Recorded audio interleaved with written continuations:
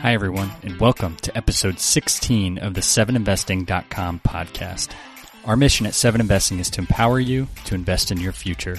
We do that by providing a ton of free educational content like this podcast and by offering a monthly and annual subscription service where our team of advisors provides our 7 best ideas in the stock market each month for just $17. On today's episode, 7 Investing advisors Steve Symington and Lior Elazary, CEO of inVia Robotics, talk about the rise of robotics. Thanks so much for listening, and if you get a second, please leave us a rating and a review on your favorite podcast player, which helps other people find us. Enjoy the show.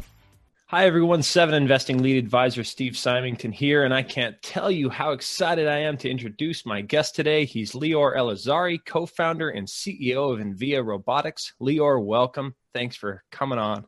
No problem. Thank you very much, Steve, for having me on the show. So part of the reason I'm so happy to have you here is that we share similar backgrounds. I previously worked as a software engineer. I was implementing neural networks and machine learning algorithms for object detection and feature extraction from satellite and aerial imagery. And investing in artificial intelligence for the last several years is one of my primary areas of expertise. I understand you have a master's degree in computer science with a focus on artificial intelligence. And you met your co-founders of inVia while attending a PhD program in robotics at USC? Yeah, that's right. I was actually working on the PhD for a while, about 7 years, almost finished it. And I actually dropped out to start this company, and they gave me the master's as a consolation prize. So. Beautiful. So tell me a little bit about the genesis of your company then. I understand you initially molded the idea of building home robots for elderly care, but pivoted when you recognized the need of the e-commerce industry for better fulfillment solutions? Yeah, so our first idea was to build a robot that will operate at the home. And we've looked at various methods and various things that, from what technology will allow us to do. At USC, we worked a lot on DARPA-related projects, that kind of allowed us to really understand what robots can and cannot do. And one of the difficult part we actually ran into was the business model. That we were going to be able to probably get a robot to maybe do 20% of the tasks at the home, but we might have to charge around 50 to 60K for it. And for most people, that's just way too expensive, especially for elderly care and stuff like that. I still would love to solve that problem, but I think that problem is it's not just technological, it's also, there's a lot of other regulations and rules and things like that have to be done. It's really challenging. Yeah, exactly. On any meaningful scale to commercialize something like that. Definitely, yeah. And we knew that, maybe a few people will buy the robot because it's cool. We were able to go maybe through doors, and our biggest task was cooking, which means, pulling a microwavable food out of the freezer and putting it in the microwave. So that was we were very proud of it. We actually have a very, very early on video of that, but it's, again, just the cost of it was just going to be way too much. And right now, you could get people to do a lot more, almost 120% of the work for a lot cheaper. Yeah. So as we're building, go ahead. Go ahead. Yeah. So as we're building these robots, we were ordering all these parts from Amazon. So first of all, I think this is one thing that people don't realize in being able to get items as quickly as possible. It's not just so we can order the little stuff from China as quickly as possible. It also allowed us to iterate and build robots very, very quickly because we're able to get a part the next day and be able to test it, see if it didn't work, and get the next part the next day. In the past, it would take months, right, to do that. And so development time has increased significantly. One of the things we were ordering from Amazon were these aluminum sheets, like 8-foot by 4-foot aluminum sheets. They would come individually wrapped, and we were like, how does Amazon do this? How do they even make money off this and be able to, send it Prime overnight? So we started looking at the stuff, and I previously had another company called EdgeCast that we co-founded. And I talked to some of the customers over there. So the EdgeCast was a CDN, content distribution network. And what we were doing there is basically, I think, what e-commerce is doing today, which is you have servers that are all over the world to be able to produce content as quickly as possible. In fact, we always joke around that we always had to beat the speed of light because the speed of light is just too slow for people to get content. And now I joke around that my job is to get atoms faster than the speed of light. So forget about data because they're not going to get the shipment fast enough. So I was talking to a bunch of e-com customers, and all of them had the same sort of problem. which is, one is people don't want to pay for this work, right? You basically, when you click add to cart, you have a personal shopper that's doing the work for you. And nobody wants to pay for that. And people want it for free. On top of it, they want it really fast. They want it now. So that's putting a lot of pressure on, all these, our customers, our potential customers right now that are doing all the e-com work. And what's happening is that their labor that they're trying to get for that, it's not only doesn't really exist, is people just don't want to do this work. So they actually don't last long. Most of the customers we've talked to had about 100% turnover in their staff. Oh, wow. People can only walk so long for so long. It's a lot of miles. Yeah, it was crazy. So they told us, like, please help us. What can you guys do? And this is where we came up with the concept of the inVia system. I'm sure you've seen our robots, but what they're able to do is they're able to go in and solve the picking problem. So there's no more, in our world, there's no more pickers. There's nobody running around in the warehouse. The people are stationary and they actually do what they do best, which is fine manipulation. So they go inside the tote, they will pack it, they will do the stuff, which is extremely complex right now, and they don't have to walk. So we completely eliminate the walking for them. And that makes a huge difference. Now, we're also able to add additional tasks, such as replenishment, cycle counting, and that's the sort of the beauty of the system, is that we have one robot that is capable of doing several tasks and really helping our customers. And our really customers now, big value add there. Exactly, yeah. And that's one of the things we've concentrated a lot on is, how do we go beyond just the picking? How do we solve the whole supply chain end to end, especially just inside the warehouse? And that's what our system have been able to do, and we're very proud of it. Great. So that you mentioned Amazon. When I first became aware of your company, that was the first thing that came to mind was Amazon's acquisition of Kiva Systems. That was early 2012. Yeah. And they, I believe, renamed it Amazon Robotics in 2015. And now, and you can correct me if I'm wrong, but I think they essentially use their Kiva Systems technology, that warehouse technology, to bolster the value proposition of their fulfillment by Amazon service. So to what extent do you compete with fulfillment by Amazon and Amazon Robotics? So we're actually sort of in direct competition with them, right? But we will offer like our robots to Amazon type of facilities. Now, what happens though with the Kiva system, and the Kiva really kind of shook things up a bit because Amazon sort of acquired them and kept them to themselves. But there was one difficult challenge with the Kiva system, which was to adapt into existing warehouses. Yeah, that's something we concentrated a lot on. So with the Kiva system, often it really becomes a construction project and it takes a while to do it. And if you look at Amazon right now, I mean, they got about, I think, over 200,000 robots running around, but only about 30% of the warehouses are automated. And the reason for it is that they're not able to bring the Kiva systems into existing warehouses. So that's one of the challenges that we had to solve, is how do we get our system to operate in an existing infrastructure without having to change the warehouse. And by solving that, we actually opened the door to everybody who's trying to compete against Amazon. It might not be at the scale of buying a robotics company, so we become the robotics partner. And as a result, they don't have to spend massive amount of capital, because often all that capital is spent on re-engineering the whole warehouse, redoing all the floors and everything. Now they just get our robots, they deploy it into their existing system. They're able to up and run basically right away. So we're able to help all the mid-sized businesses who are sort of struggling, right? Because they don't have the capital or the expertise to go with the automation, but now they can actually afford automation, be competitive with Amazon at the same type of rates that they're able to achieve with their automation, but without that initial cost. And that's what we're actually really excited about it, because when we looked at the market, only 20% of the warehouses were automated. And it was because of that, because there's not that many companies who are going to spend $150 million to redo their warehouse. Now, the 80% remain unautomated, and you just, you wouldn't imagine what it actually looks like. And now by us being able to address that market, we really opened up the market to a lot bigger set of customers and really helping them, again, not just compete against Amazon, but actually survive in this world. Yeah, and I could see a lot of those customers really being hesitant to say, okay, I'm just going to let Amazon handle this. It's sort of like feeding the beast they're competing with. Yeah. And it really, that sort of answers one of the questions I was going to ask you next is, you know, as far as differentiators go, is that, do you think, what you're most proud of? Are there other things that really about your technology that really set you apart? I'd say that's a huge one.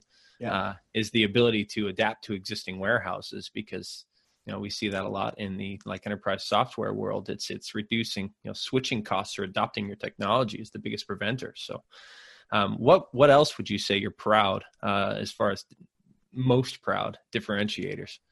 Yeah, so I think there's a couple of things that when we developed this, so like I mentioned a little bit before, we didn't just develop a picking solution, we actually developed a full end-to-end solution. And one of the reasons we did that is that we noticed as we're going to these warehouses, they were really missing a lot of the intelligent component of routing things inside the warehouse.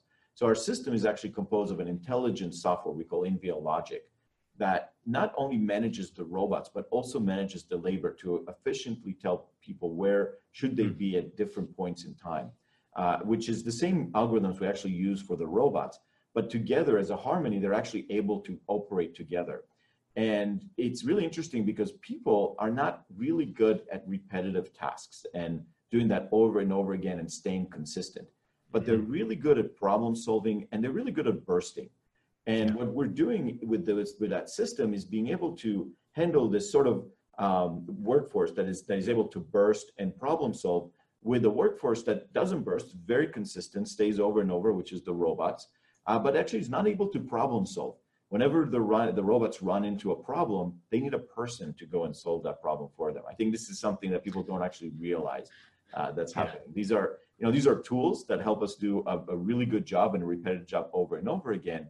But we're nowhere near the intelligence that even the most basic person has. And what we do often is, we call now the people, instead of pickers, instead of them running around in the warehouse, we call them robot wranglers, because now what they're doing is they're managing the robots. Yeah. But in turn, they're able to pick in a very, very large rate, right? So instead of doing a few orders an hour, they're doing now thousands of orders an hour. But without them actually physically doing it, they're managing the robots. So the job is sort of transformed. And most of the people that have been doing it are actually really happy with that. It's a much more fulfilling job for a person to do.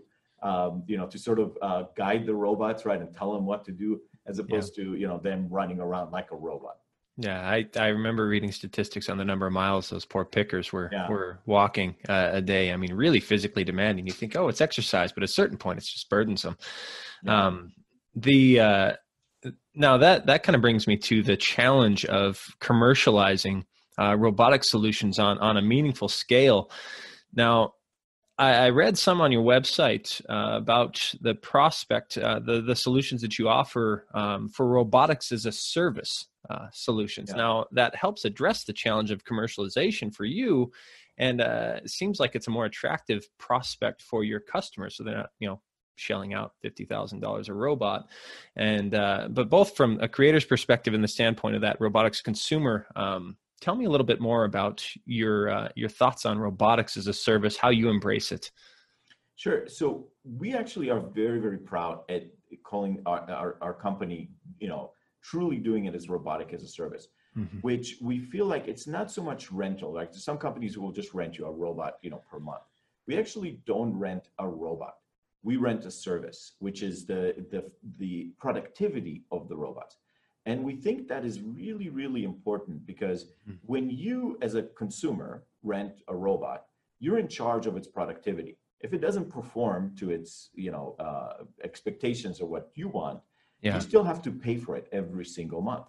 And that actually is what the industry was used to before. And we've seen that happen many times, where a bunch of companies will, rent a bunch of robots, try to use them. They didn't really work. They'll push them to the side. And they're not robotic experts. They don't really know how to use them. Yeah. In our world, doing it truly as robotic as a service, we are not leasing the robot, but we are basically giving them productivity that they're paying for. So if our robots are not as productive, it is on us to make sure that they are productive. Now, we are, as a robotics company, we know what we're doing. We know how to make these robots productive. Yeah. So, and our customers, really what they're interested in is the productivity. They want to know, how many orders can I get out the door right away? They don't really care about the nuances of how many robots do they need. Sure. And we take care of that. So that becomes a really good synergy between the companies where we're aligning the incentives, and it really grows everything. And to your point earlier, getting that out to market is a really key point, because that allows us to expand very quickly and be able to supply our robots to as many customers as possible, where in the past, because the customer had to take all the risk, that was very daunting to them, right? If you're spending $150 million on a project, you're taking all the risk. If that doesn't work, and we've talked to a customer who actually did that, and they said, it took 5 years to complete. Oh gosh. Didn't actually, it didn't materialize to what they thought it would. And it was actually 5 years behind now in technology. So it was just, it was a big spend, and they took all that risk. We are actually taking that risk for the customer to make sure that the robots are going to be productive, and that alleviates them. And in fact, from an ROI perspective, it becomes almost infinite, because they're saving from day one. The minute the robots are hitting the ground, they're saving money right away. And they're able to also grow with the system, as opposed to having, one of the reasons they designed that system for $150 million was to project 10 years into the future and figure out what system they will need, because it's very difficult to expand. Yeah. Now, today, with today's world, we basically turn 180 degrees overnight, right, with everything that's happening. And companies are no longer not only don't have the ability to predict it, and it was very difficult to predict 10 years anyways, but now it's even more so just predicting till next year what's going to happen. Yeah. And that really has opened up the door actually to more deployments on our end, because more customers are willing to move forward now, because they know that, they basically are using the robots for what they need today. And when they need something in the future, they know they can expand or adapt. Or we actually have a customer said, you know what, I'm going to move warehouses. So they know they can pack it out, move to a different warehouse and do that. Yeah, that's fantastic. I mean, really, and you're taking the words out of my mouth over and over again, which is kind of nice that way. From an ROI perspective, it's so easy for a customer to be able to say, okay, this is my potential return on investment. And on the flip side, that makes it easier for you as a robotics company to say, here is how much money we can expect from this, and sort of help everything pay for itself as you strive to move toward. In some cases, companies moving towards sustained profitability, reinvesting toward that growth. Now, speaking of investing back into growth, do you see, as you continue to gain traction, can you see inVia eventually building out its repertoire of robots beyond its core fulfillment niche, beyond to different robotic solutions? So we actually see our software being able to do that. So since our software, the inVia logic is able to handle a lot of tasks, and we actually do that right now, for example, interface with conveyor belts and auto baggers and things like that. What we're able to now do as well is take on some other robots that are in the system. So for example, there's a bunch of pallet moving robots. And if we need that function in the warehouse, our system is able to guide that robot to, again, work in harmony across the whole warehouse. So we see definitely doing that. Initially, when we started the company, we didn't want to build our own robots. We actually wanted to just do software and do the intelligence part. High margins. However, I think we ran into a huge cost factor where, some of the robots were costing, 20 to 30K. Yeah. And we said, well, there's no way we could, do that, because you need a bunch of robots to do a lot of work. So that's why we ended up designing our own robot. And in fact, this is where AI really comes into play, which I think people don't realize it.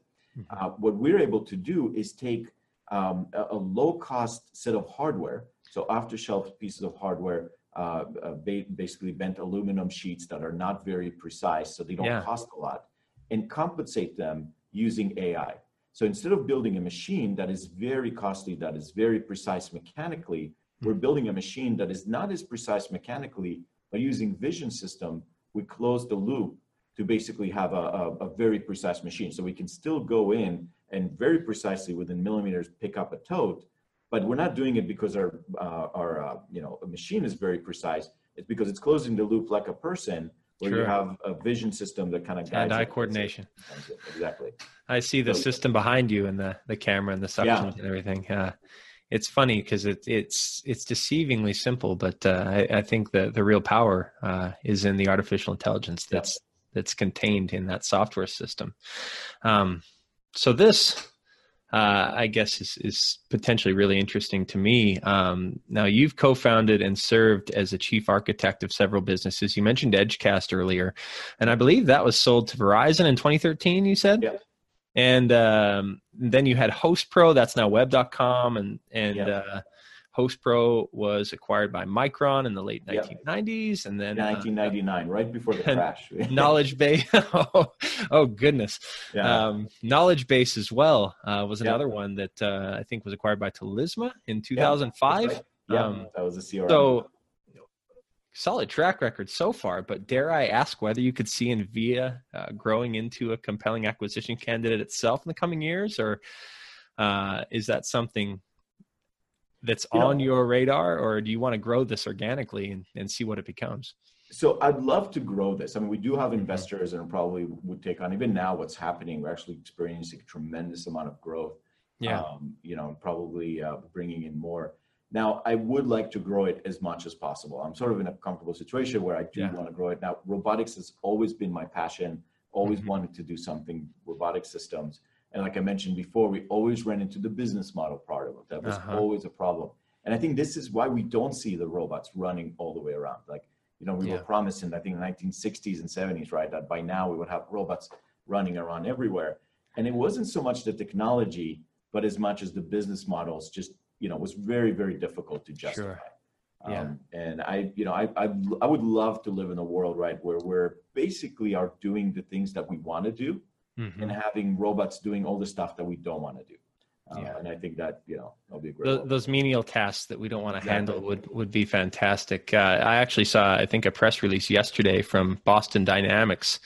They make the rover, the running and flipping robots that they always have the viral videos. I think they said they're selling their little dog spot robot or whatever that is to any company that wants to buy it for $74,000. Yeah. Ouch. But I see that's sort of the point, right? Boston Dynamics is a really interesting case because they've been really helping with research, right? Doing a lot of and companies have been pumping. I think now they're owned by SoftBank, so they've been pumping a lot of money to do that research. But finding an application, right? An application that robot dog can do that justifies $74,000 is very difficult. And that's something that I think Boston Dynamics in the past had actually a problem with commercialization. I think they always tried to do this stuff. I mean, their robots are great, right? They're jumping, doing flips and things like that. But trying to find a commercialization has always been difficult. Yeah, and that's part of the reason for anyone who's paying attention to these various transactions and mergers and divestments that I believe Google acquired Boston Dynamics at one point, along with half a dozen other robotics companies, and subsequently divested them. And I think their goal was to create delivery robots that could bring packages to the door from their autonomous vehicles. And I mean, it's just one of those things where, even Google with all of its cash is having trouble, commercializing something like that. So that really makes what you are doing all the more impressive. So it's just a really exciting technology and company I'll be watching.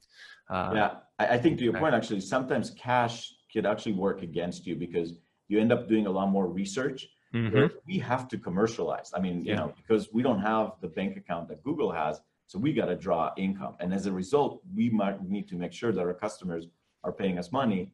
And as a result, we're making sure that our technology fits what the customers want.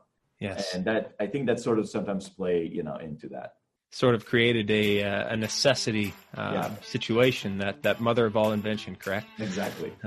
But that's really all I have for you. I'm really happy that you came on, and I'll be watching your company. I really appreciate your time. Thank you so much for joining me today, Lior.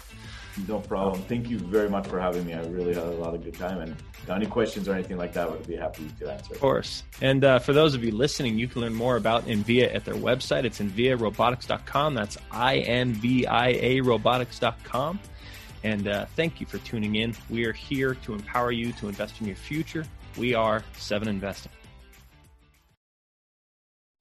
A reminder that people on this program may hold positions in the companies that are mentioned. Buying and selling stock carries financial risk, which could include the loss of capital. The views in this program should not be taken as personalized advice, and before acting on any of the information provided, listeners are encouraged to consult with a financial or tax professional.